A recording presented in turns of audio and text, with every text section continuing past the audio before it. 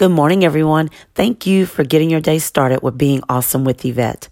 Today's message is display. The scripture is 2 Corinthians 2:14.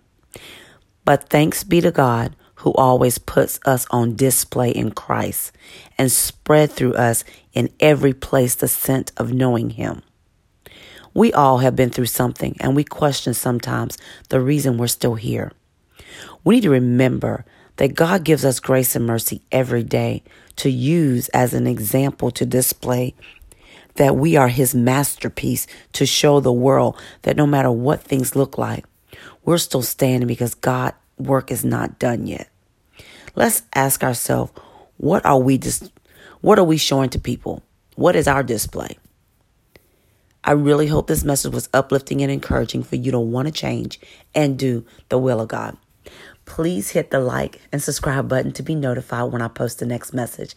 Again, thank you for getting your day started with Being Awesome with Yvette. Have an awesome day.